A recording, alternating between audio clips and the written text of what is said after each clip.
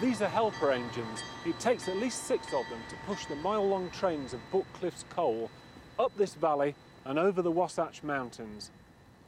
John and I are standing on this ridge overlooking the town of Helper, behind which is this fantastic exposure of Buck Cliff stratigraphy.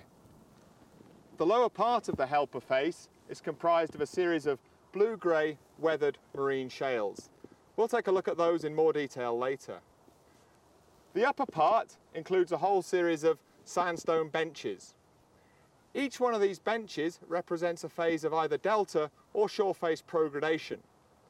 I'm going to take a look at one of these in detail now, and it's the one that's about the level of that balanced rock. The stratigraphy at the level of the balanced rock is most easily seen at Gentile Wash, a few miles north of Helper.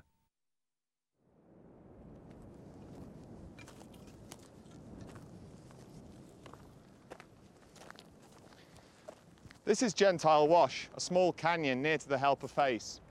The succession we'll see as we walk up this canyon will give us the opportunity to take a closer look at the facies which comprise the rock bands that we see towards the top of the face.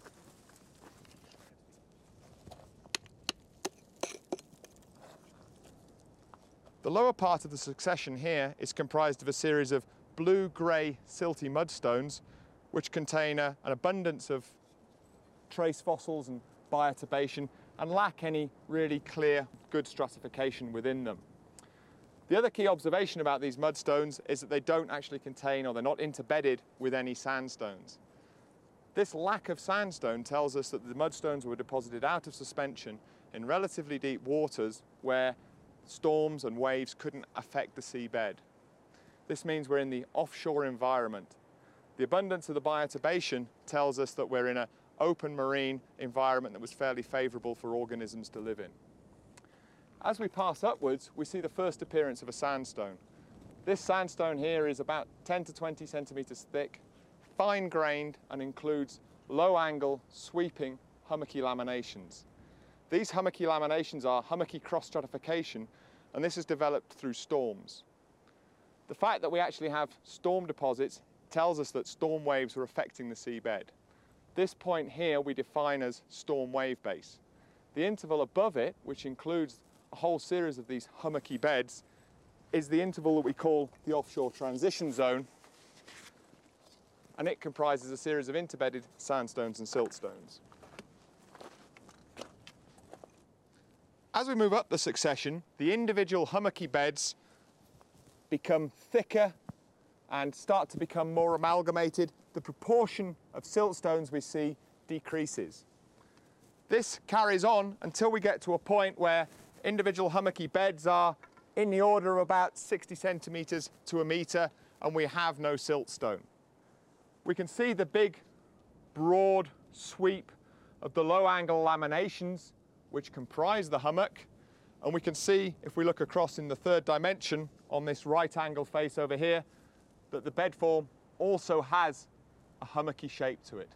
This tells us of its overall domal nature.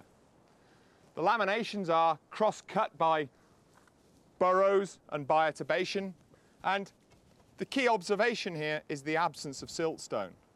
The beds themselves are still deposited by the storms, but the fair weather wave action is actually removing any of the siltstone that would be deposited in between the storm events.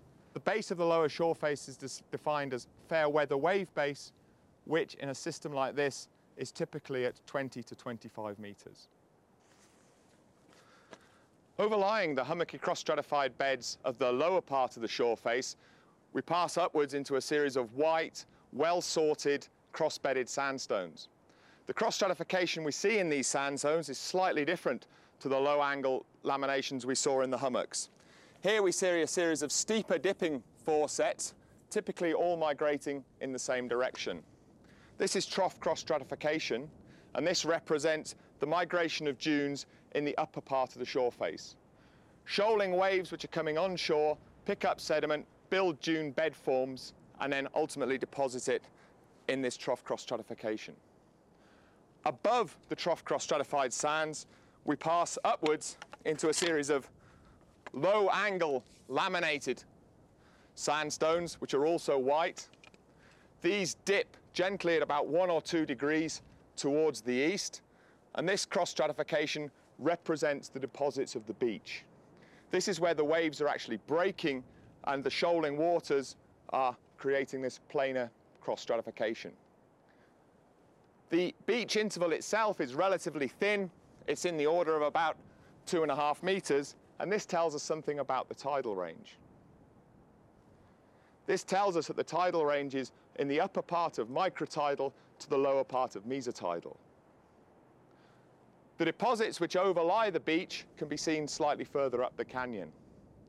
So the question is, what might we expect to find?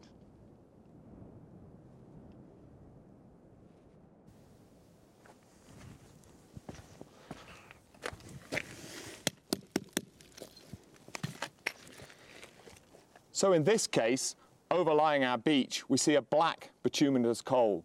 The coal is about 30 to 40 centimetres thick and represents a deposit that was laid down in a peat swamp. The peat swamp was sitting immediately behind the beach and tells us some significant factors about the climate. That it was warm, tropical, and that there was frequent rainfall.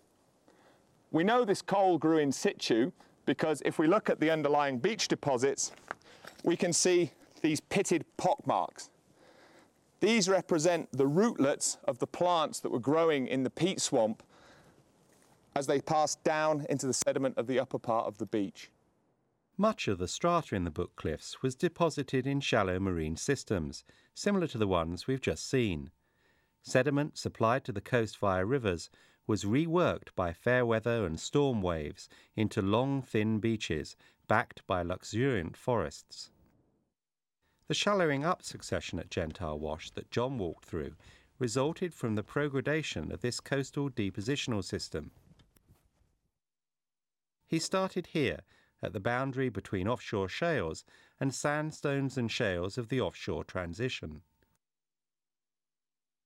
As the system progrades, successively shallow water facies are preserved at a given point, so that eventually all the marine accommodation space is filled.